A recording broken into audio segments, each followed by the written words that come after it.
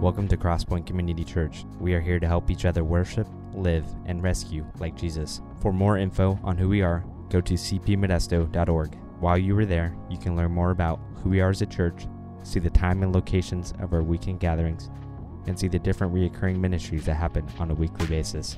Thanks so much for listening. We hope you feel inspired and moved by what God is doing here at Crosspoint. Well, last week and this week, we are talking about probably the best way I could summarize it is reflecting the invitational posture of Jesus. Last week, we looked at Jesus' mission and his ministry and how he described it and he explained it. And really, as we look at Jesus and we think about the idea of posture, we see his posture toward all people that he engaged was of an invitational nature. It was this invitational posture. And when we think about that, we think of posture and how we engage one another. And our posture can be inviting. It can be something that will cause people to kind of pass us by. Like some people have an intense posture. Some people have they almost look angry. You're kind of like, well, I don't want to talk to them. And other people have this inviting posture. And so even with the Pharisees, Jesus still had this invitational posture where we see not many, but a couple of Pharisees actually came to Jesus with genuine questions about how they can please God better, how they can live in a way that would be in alignment with what God calls them to. And so even that, so we see in the life and ministry of Jesus this invitational posture that he calls us to reflect and he calls us to imitate. And so just to kind of remind us of a couple things that we talked about last week from the Gospel of Luke. One is that Jesus regularly invited people whose context or background was suspect or dismissed from active pursuit. Like people who we see that say, well, I don't think they're going to respond, or they look like somebody who maybe just isn't somebody who's maybe, I don't think I have a lot in common, or they just look like they're not going to be excited about what I have to say. And Jesus regularly was inviting people like that. Last week we talked about how Jesus, his invitational posture toward Levi, the tax collector, and how that just blew up into this feast at Levi's house with a bunch of tax collectors and people who were considered the worst of the worst, and the Pharisees interacting with that. And so we see that with Jesus' ministry. Secondly, last week we talked about how Jesus invited people understanding both the urgency of their situation, their need for salvation, and the cost to change their life. You see, I think a lot of times we need to recognize and we need to remember that salvation and forgiveness is that thing that every person needs. But it also requires us to rebuild the foundation that we've built and we've been living on from probably most of our lives. Because Jesus' call is an exchange. It's my life for his life, my way for his way. And so Jesus recognized both the urgency of their situation and that for somebody like Levi, the cost of following Jesus would be very significant. And we have to recognize that as we engage people. Thirdly is this, that Jesus calls us to carry out the mission he modeled for us. In other words, to add to the kingdom of God. So he calls us to do this very same thing. We talked about how Jesus described himself as a physician, a bridegroom, and all of that. And if you weren't here last week, please listen to last week's message, because we're building on that this week. And really, we're going to keep coming back to this week after week, because this is really, really important in the life of our church. And so I want you to just kind of make sure you get that and kind of review that. A couple weeks ago, our staff, we had a handful of staff meetings, and we were together, and I asked a question of our staff. I asked the question, how does God grow his kingdom? How does God grow his kingdom? And so we were in groups at tables, and so we spent some time at our tables discussing and talking about the question of how does God grow his kingdom? And so eventually we kind of came back together, and we had somebody from each table kind of share with the rest of the group. And it was interesting because it was very much a strong theme from all of the tables that the conclusion was that God grows his kingdom through relationships. through relationships that people have and develop with people who are part of his kingdom. Except the last table that went, they said that they think God grows his kingdom where we just sit back and enjoy things, and then if God brings somebody, we casually accept them. And then they said, just kidding, we just didn't want to go with the whole relational thing because we didn't come up with anything else. But it's interesting, even when the person made that joke, it is often kind of the way we behave, isn't it? We kind of just assume, well, if God opens a door, if God brings someone to me, or if God brings someone to the church, then, we'll kind of cautiously get to know them, make sure they're okay. And we even though we joke about that, and all of us know that how God grows his kingdom is through the relationships and through his people reaching out in humility and surrender to Jesus Christ. Yet we tend to live in a way that we assume we're just kind of passive receivers. And so obviously understanding that, I want you to turn with me in your Bibles to Luke chapter 14. And I'm going to start reading in verse 12, but I want to give a little bit of the setting of this. And so Jesus is invited to a Pharisee's house for a meal. Remember last week, again, we talked about Jesus being invited to Levi's house, a tax collector. You couldn't get more opposite than a tax collector and a Pharisee in the social structure of the first century Judaism. Like, not possible to get more crazy opposite ends. I think like they would make Trump and Pelosi look like friends. So this is extreme, okay? This is serious, okay? So very different meal contexts. And so Jesus is invited, and so it's Saturday, it's the Sabbath. And earlier that day, as Jesus is doing ministry and kind of doing his thing, Jesus heals a man on the Sabbath who suffered with dropsy. And I've read over that passage before, and I've always just been like, dropsy, I don't know what that is. I'm not in the medical profession, but I looked it up, and so it's actually likely it's edema due to congestive heart failure. So this guy was in a pretty bad way. And so Jesus heals him on Saturday. The Pharisees are upset that he healed someone, did work on the Sabbath, because they were probably like, call the doctor on Monday. Don't do it on the Sabbath. So they're upset. And then as you go kind of through the day, Jesus ends up at the Pharisee's house, this Pharisee's house who invited him. And there's all of these guests, other Pharisees and people who are probably of kind of that realm of society at this Pharisee's house.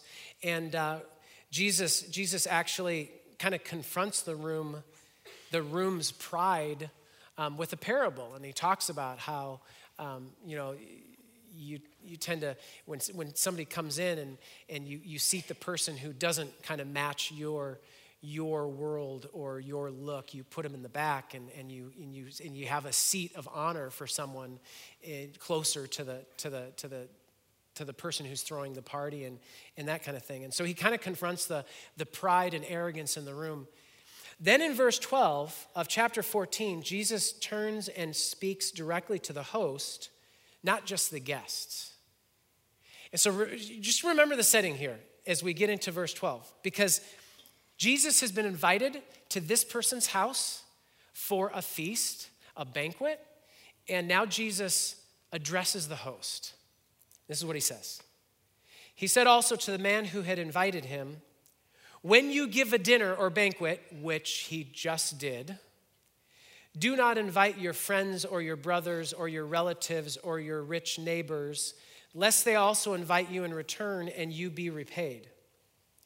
But when you give a feast, invite the poor, the crippled, the lame, the blind, and you will be blessed because they cannot repay you, for you will be repaid at the resurrection of the just. So imagine this for a second. You've got this person who's invited all of his friends who are kind of a same social class, probably some other important people in the community, and invites Jesus, this rising in popularity rabbi teacher, and this guest of honor, Jesus, turns to the person who's made all the invitation and say, hey, I want to speak in a parable, which isn't really that. I mean, usually parables, you're like, what does that mean? Pretty obvious. He says, when you throw a party, don't do what you just did. Basically, he's saying what you just did isn't what you should do. In fact, what you should do is you should invite those who don't function in the same circle as you. You may not even know well or at all. And invite them, because here's the deal. What happens when you invite all these people that you've invited today is it's just this cycle of one-upping each other and getting from each other. Because, see, you've invited the people to your house that you can benefit from. He says, how about invite people that you can't get any benefit from? And so it's interesting because what Jesus is kind of pointing out is a pretty major thing. And part of me kind of wonders, okay, can Jesus really mean this? Does he really mean what he's saying? Because as I was trying to think about putting this into a contemporary context, so he's throwing this feast, this banquet, and they were all about feasts and banquets. And the best thing that I could come up to like look at this scenario is what we celebrate as Thanksgiving. Because regardless of who you are in our society, there's the desire and oftentimes the execution of celebrating Thanksgiving, and everybody gets ready for it, and they invite their friends and their family, and some people do like Friendsgiving because they want to spend Thanksgiving with their friends, not their family who they're stuck with, and so they kind of work around that but still celebrate. But you do Thanksgiving and you have all people that actually are of benefit to you, your family, your friends, and relatives, and maybe some neighbors who you know well. And here Jesus basically says, if he was talking in our context, he would say, when you celebrate Thanksgiving, don't invite your family and friends and your close neighbors, but invite the person that you saw at the grocery store the other day who seemed to be very lonely and alone and didn't even look like they belonged there. Invite the person who you ran into and they were just kind of pushing a shopping cart full of bottles and cans. And that's basically what he's saying. And so he's saying, like, so when you do, and which I'm super uncomfortable with. I don't like that, because what I like about Thanksgiving is I don't want to have to like have any tension, or I just want to enjoy it. I don't want to have to work. I don't want to have to work at conversation. I want people who I'm familiar with, who I can spend time with, and there's no real relational like development or investment because it's already been done and it's just easy to hang out with these people. Yet Jesus says, well, that's not really how I look at it. And you see, so we kind of have to ask, is Jesus really meaning what he's saying? Or is this maybe something that's like saying something, but he means another? You see, the deceptive power of sin and the human heart that's enslaved by what I would call the law of reciprocity. And what I mean by that is that Jesus says something fairly radical because of that deceptive power. And this law of reciprocity is the idea of how we do things, that we always do what will pay off in convenience for us, or undisturbed pleasure, or domestic comfort, or social tranquility. We do things that we benefit from, and that's how we make those decisions as we interact with people around us. If you can't benefit me, why would I invest in you? If you can't do something for me, why would I invest in you? And so we have this, and so Jesus speaks radically because our sin is radical. We're radically blinded by our sin and the cycles that we're stuck in. And so he speaks pretty radically and he says, do this instead. Which is kind of hard to hear, but Jesus is very much saying that. You see, here's the thing. The core of Jesus' ministry was doing at great cost to himself for others something that they could never repay. That was the core of Jesus' ministry. Doing for others at great cost to himself things that they could never repay. And that's exactly what Jesus has done for us. Is that Jesus did something for us at great cost to himself that we can never repay. Jesus paid for our sins. He paid the penalty for my sin and for your sin at great cost to himself. And I can never make that up to him. I can never pay him back. It's impossible because I don't have the ability to pay for my own sins. And so basically what Jesus' ministry consists of is doing those things, and that's exactly what he asks us to imitate. He says, okay, so this is what I want you to do. I want you to do for others, even if it costs something on your end, what they can never repay, what they can't do for themselves. And I want you to imitate me on this. And that's what Jesus says. See, he says at the end of that little passage in this parable, he says, you know what, if you live this way, your reward is in the end with the righteousness of the just. And he's also kind of asking a question, are you even included in that to this Pharisee?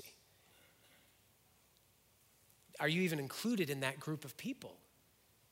Have you surrendered? Have you really surrendered yourself to God? And so many of those were kind of living in their own agenda and their own way. And so Jesus says, so follow me, so imitate me, do what I do. And so this morning, I want to share with you one thing that I would challenge you with. And this is one thing that we're not going to preach about it today and then move on. I'm going to come back to it constantly. What if I told you that there's one thing that you could do that could change everything for somebody? What if I said there was one thing that you could do that is on the risk scale, relatively low risk, and relatively low on the awkward scale? What if I told you there's something you could do, one thing you could do that has the potential that could change everything for somebody? Would you say, yeah, okay, I could hear that out. I could hear you out. I mean, better than what's one thing that you could do that would be super risky, very difficult, and everyone would shun you? Then you're probably like, can I take option B? So one thing, and it's not a new thing, it's actually a pretty old thing. It's kind of one behavior or maybe a habit that you could develop. In fact, I would call this a keystone habit. Maybe you're familiar with the term keystone habits. You'll see it in different places, but a keystone habit is a small change or a small habit that people introduce into their routines that carry over to other aspects of their lives. And what happens is these small changes, these habits have a domino effect in their life. They impact other things, even though they're really small, entry-level, easy things to do. Craig Rochelle, a pastor, he actually talks about his keystone habit is flossing. That he gets up in the morning and he flosses. And that's the habit that actually triggers everything else for him. In the military, it's making your bed. And that's the habit that engages your daily routine and what you do. Here's an example of a keystone habit. We're super health conscious in our society today. In fact, Sherry and I, after Christmas, we got a juicer, and so we've been doing green juice. I don't care about the machine because my green juice comes in cans. Mountain Dew, it's green juice. And I've never felt more energetic and healthy and alive. It's doing wonders for me. I don't get tired. It's awesome. Anyway, I'm a huge fan of green juice. So we're a health conscious society, and so everybody is tracking everything. So here's a keystone habit that you could do is tracking what you eat. Minor thing. It's not it's just looking at what you eat, being aware of what you eat, tracking what you eat. And so when you start to track what you eat, something that happens because you're tracking what you eat is you tend to make a little bit better choices in what you eat. You eat better. Why? Because you're tracking and you're kind of like, I ate a whole package of Oreos. That shouldn't happen in one sitting. So you're kind of like, I'm going to track what I'm eating, so I'm going to eat a little bit better. And when you eat better, you tend to sleep better. And that happens. And so you're eating better, now you're sleeping better. And when you sleep better, you are typically more alert during the daytime or when you're not sleeping. And so obviously, because when you don't sleep well, you're not as alert and you're overtired. And so you're sleeping better. Now you're more alert during the daytime, and which would mean that when you go to your job and you work, whatever you do, then you're more alert at work. And when you're more alert at work, you get along with people better and you do a better job at work. And then maybe because you're more alert at work and you're doing a better job, you might even make more money at work. And when you make more money, your children love you more. And then probably because your children love you more, they're going to stay in town rather than move far away. And then you get grandchildren that you have access to. All because you tracked what you ate. That's how it works. You now have grandkids that you can spend time with because you tracked what you were eating. See how that works? Every time. Every time. Maybe not, but that's how it works, isn't it? And because it's one simple little keystone habit that you do that actually has far-reaching consequences. So the keystone habit that I would challenge us with as a church is simply this: come sit with me. It's not awkward, it's not high risk, it's not real difficult to do, but come sit with me. Here's the thing, why would you or I tell someone something that we value in our lives, or something that's important, or something that we just are super excited about? Well, it's because we don't want people to miss out. We don't want them to miss out on what is happening because it's made a difference in my life. It's fulfilled my life, so I don't want you to miss out on that. Unless you're a mean person, then maybe you don't. Maybe you do want them to miss out. But that's why we talk to people. And so this idea, this keystone habit of come sit with me, is this: if Jesus is the only thing, or is the one thing that could change everything for somebody, why are we not consistently inviting people to join us in our gospel community?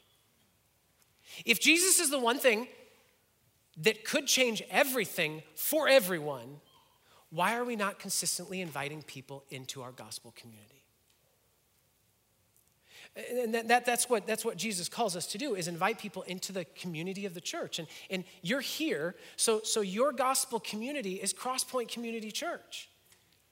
And so the keystone habit is to invite people to say, come sit with me. And it's not really super difficult. It was so cool. Story just a few weeks ago. There's a young lady who was here. She was on a Sunday morning. She was outside and kind of in the park cafe and in the street area. And one of you saw her and recognized her because they knew each other from the past. And so one of you went up to her and said, "Hey, it's good to see you." And so they chatted briefly. And so one of you said to her, "Are you going into the service?" And she said, no. She said, I don't think people would accept me in there. And so one of you, without missing a beat, said, "Come sit with me, and it's going to be great." And so they came in together and they sat together. And that was the week that April's testimony was on screen and her story. And this girl watched April's story because one of you said, "Come sit with me." And April's story connected with her. And because one of you said, "Come sit with me," and came into the worship center and saw April's story, that young lady made some decisions that she wasn't able to make before, to get some help and to move in a positive direction.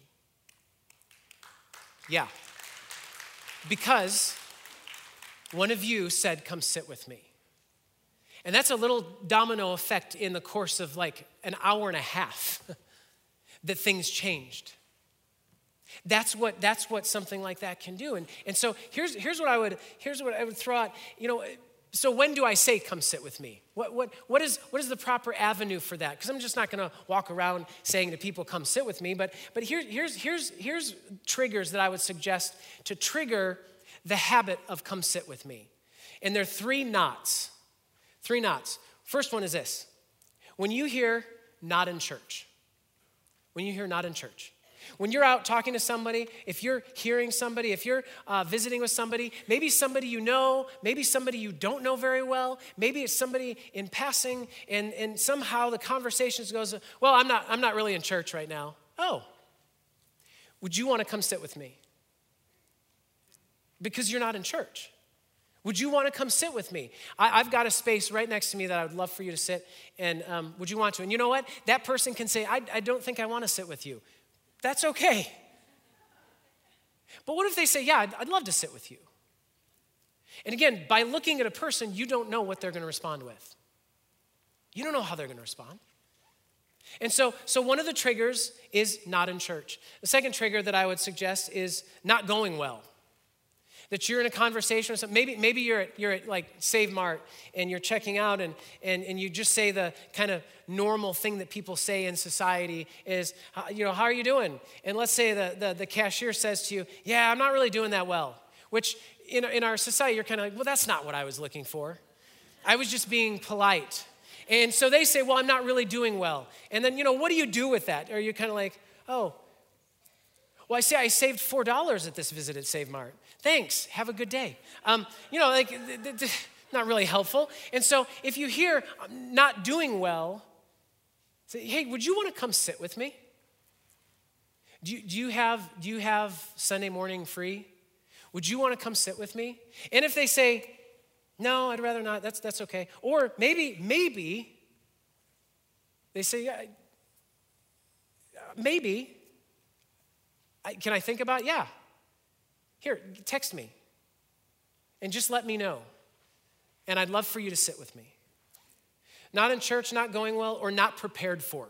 When you hear not prepared for, like somebody who maybe just recently moved to Modesto and you're in a conversation with them, you find out, they say, oh, where'd you move from? And then they say, man, and we were not prepared for moving here. I don't know what we're doing. Do you want to come sit with me?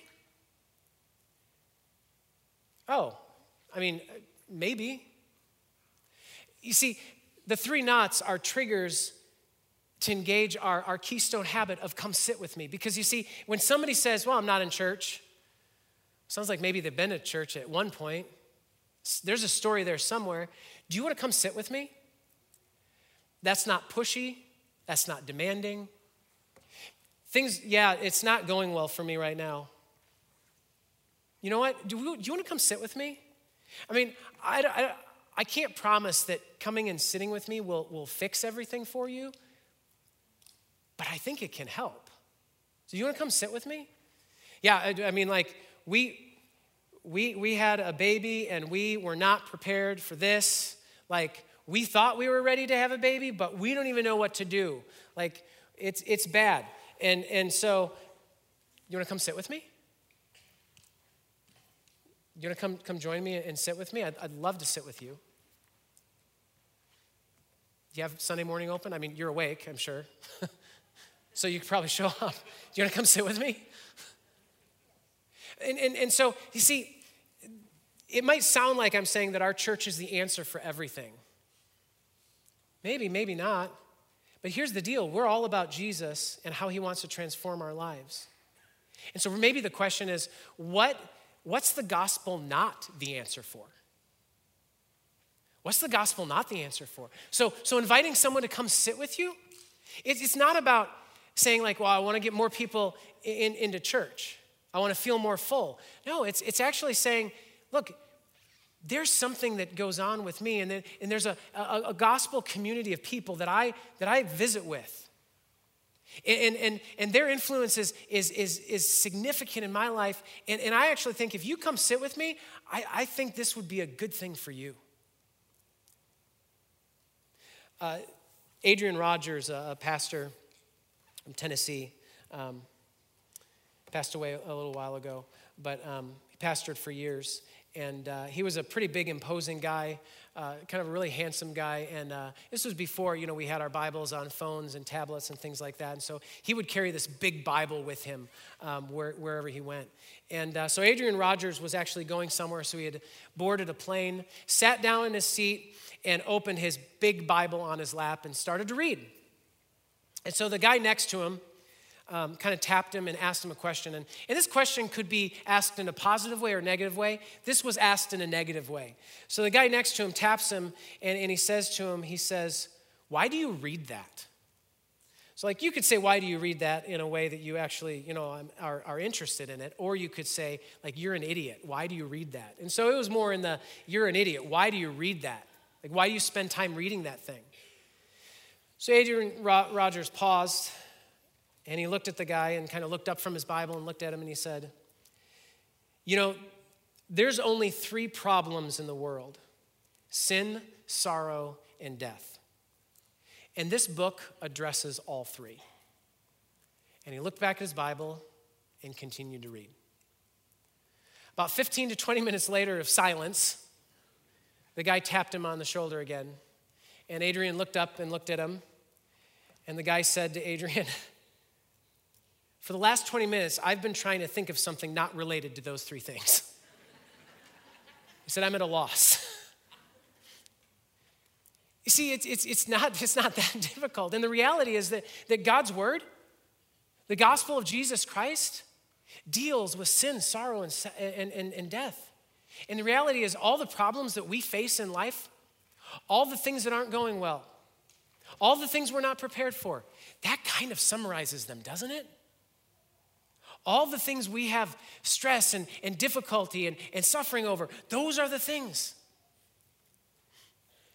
Luke chapter 16, verse 16, Jesus says this, "The law and the prophets were until John. Since then, the good news of the kingdom of God is preached." And so what he's saying there is, he's saying that Jesus is saying that the era of the law and prophets has come to an end and the age of the kingdom has come. That he says the law and the prophets, and then there was John's baptism, and John was calling people to repent and be baptized, and that ushered in the Messiah. And what Jesus isn't saying, he's not saying that the law and the prophets are invalid. In fact, he says more than once that he's come to fulfill the law and the prophets, that he is the embodiment of the law and the prophets.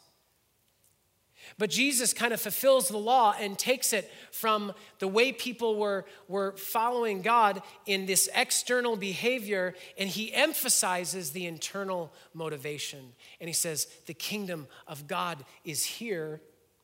And then listen to what he says. He says, the law and the prophets were until John. Since then, the good news of the kingdom of God is preached. And then he says this, and everyone forces his way into it. That's a crazy statement, isn't it? When you think of everyone forcing their way into it, I have this mental image of, like Black Friday mall or like a Walmart in Texas. I don't know why, that just kind of sticks out in my head. But that everyone's waiting there, and then finally they open up the door and the employees gets trampled and everyone forces their way into it. That's what Jesus is talking about, the gospel. Just imagine for yourself for a second that a gospel that is lived in our lives and spoken with our lips, that is so clear and compelling that people want it before they even believe it. Because that happens all the time, doesn't it? When someone really understands who Jesus is, they realize what Jesus has to offer, and they say, what, I want Jesus. I don't know what this means for me, but I want Jesus. They don't even believe everything that they're supposed to believe yet. But they want in, and they force their way into it. What Jesus is saying, he's talking about ordinary people eager to enter into the kingdom of God. But you see, that happens only when our lives reflect the gospel. And to be honest, so many of us who call ourselves Christians, our lives are not reflective of Jesus in a way that people are forcing their way into a conversation about Jesus with us. But there is a way for that to happen without compromising. Because the gospel of Jesus answers the problems that we struggle with. You see, we are called to inspire more people to follow Jesus because Jesus brought the kingdom of God to earth, and everyone got an invitation to that banquet. It wasn't just a group of people, it was everyone. Now we have to do something with that invitation.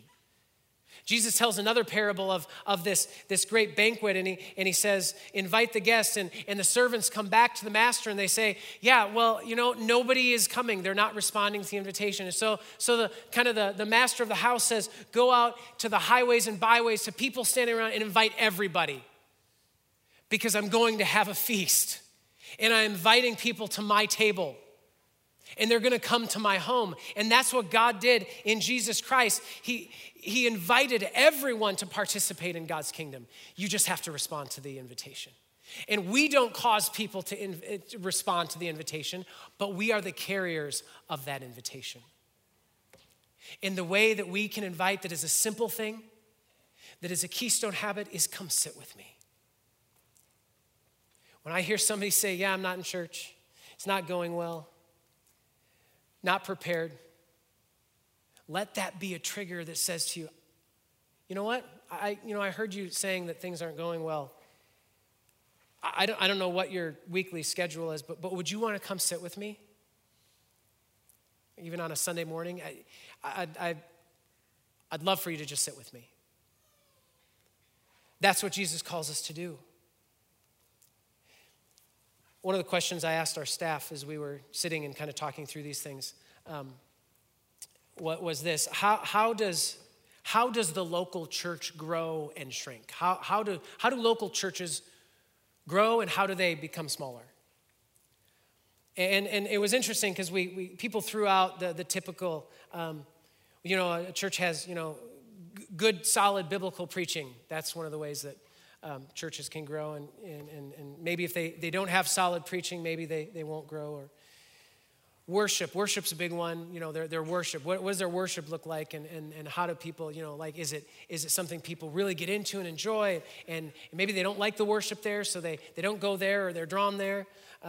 Maybe it has to do with the size of the church. Some people really like smaller contexts. Some people like bigger ones. And so maybe it's that. Maybe it's the location. And it's interesting because we think that way often when we talk about, well, how can our church grow? Well, we need to have better preaching, or we need to have better worship, or we need to have better kids programming, or we need all these things. But here's the reality. People grow deep through their exposure to the Word and worship and those kinds of things. But churches grow wide not through those things. Churches grow wide through relationships. And there's a reality that it is easy to focus on growing deep rather than growing wide, because growing deep only involves me. And I can do that without dealing with other people. But growing wide means that I'm actually going and I'm listening to people, and I'm hearing people, and I'm investing in people, and I'm saying, hey, come sit with me. Because as we were talking as a staff, we came to that place of actually the church is going to grow wide only as much as the people in that church are inviting people to come sit with them. And it was funny because one person said what we all secretly want to say, but we don't want to throw it out there. One person said, but I know this sounds terrible, but I like to come to church because I want to be fed and grow and experience worship in this place. Yeah. But where does Jesus say, yeah, you can do that at the expense of the others that I've invited? And so really this question of come sit with me is something that really does, I think, encapsulate the invitational posture of Jesus. Because that's exactly what Jesus did. He said, come follow me. He said, come sit with me. He said, come walk with me.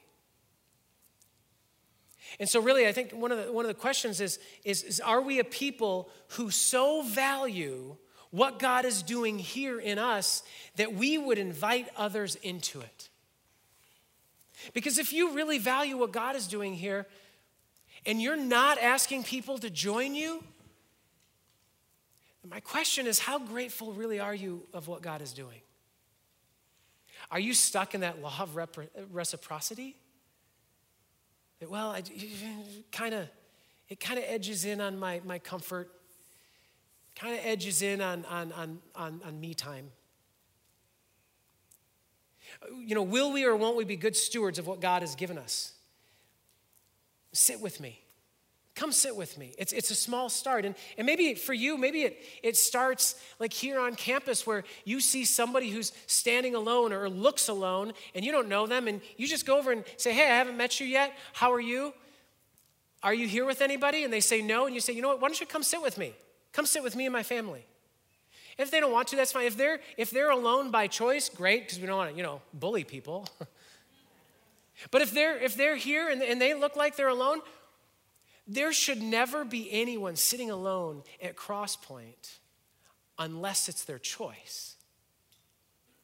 And it's as simple as you're walking in and you see someone that you don't know and you think that they might be alone, ask them and say, come sit with me. To be honest, as I've been walking through this, I'm kind of like, okay, you guys have it easy. I have it hard because the sell on my part of when I say come sit with me, I have to have a chair up here. I'm like, yeah, I know I didn't mention this when I invited you, but you're going to have to sit on stage. And everyone's going to be looking at you. So for me, I feel like it's a harder sell than for you because they can just sit out there. But it's not really that difficult, is it? I believe that when this attitude, this behavior becomes a keystone habit, that when I hear those trigger knots, that my first thing is, hey, come sit with me. When this becomes a keystone habit, it'll begin to impact how you and I serve, how we sing, how we give, how we learn, and how we evaluate, because as long as we see ourselves through the eyes of those that we're inviting, those who are sitting next to us because we said, come sit with me, then we're going to get it right. But the minute we turn inward and just say, hey, it's about us, it's about me, then what we're actually saying is, Jesus, whether you feel like the mission you gave me is accomplished or not, I'm going to take a break from it. I've done enough, I've completed my mission, and so good luck with your other children, but I'm out. And so it's as simple as this. Come sit with me. And so I guess my challenge to you this morning, and it will be a continuously revisited challenge, is who are you sitting with? Who have you invited to sit with you?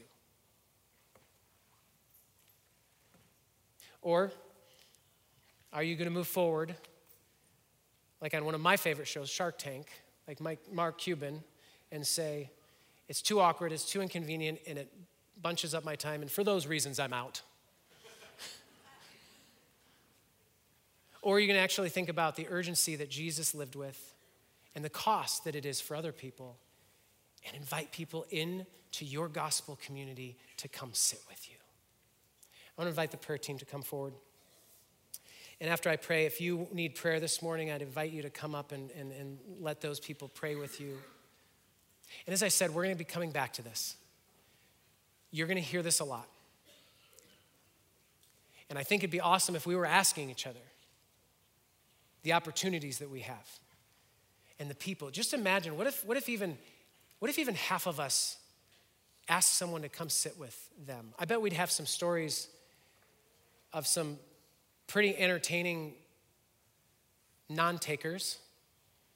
And I think we'd have some pretty cool stories of people who would be sitting next to you this morning. Let me pray for us. Father, we come before you this morning, and God, I thank you so much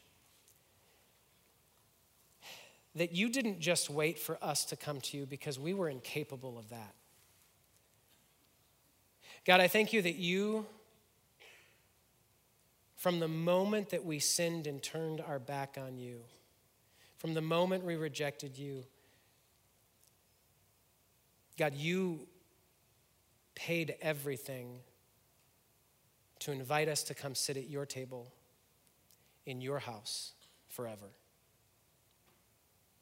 God, I pray that we would reflect you and imitate you in that way, in the way we engage the people around us. God, that we would be known as a people who have this invitational posture of come sit with me. God, that we would grow in ways that we couldn't anticipate from obeying and living out your mission that way. That we're not really sacrificing anything. Because Jesus, as you said, that our reward is in the resurrection of the just. And God, that you will see that. And you will remember that. And that, God, you will grow your kingdom wide because we live in obedience to what you've called us to do. Thank you for these things in Jesus' name. Amen.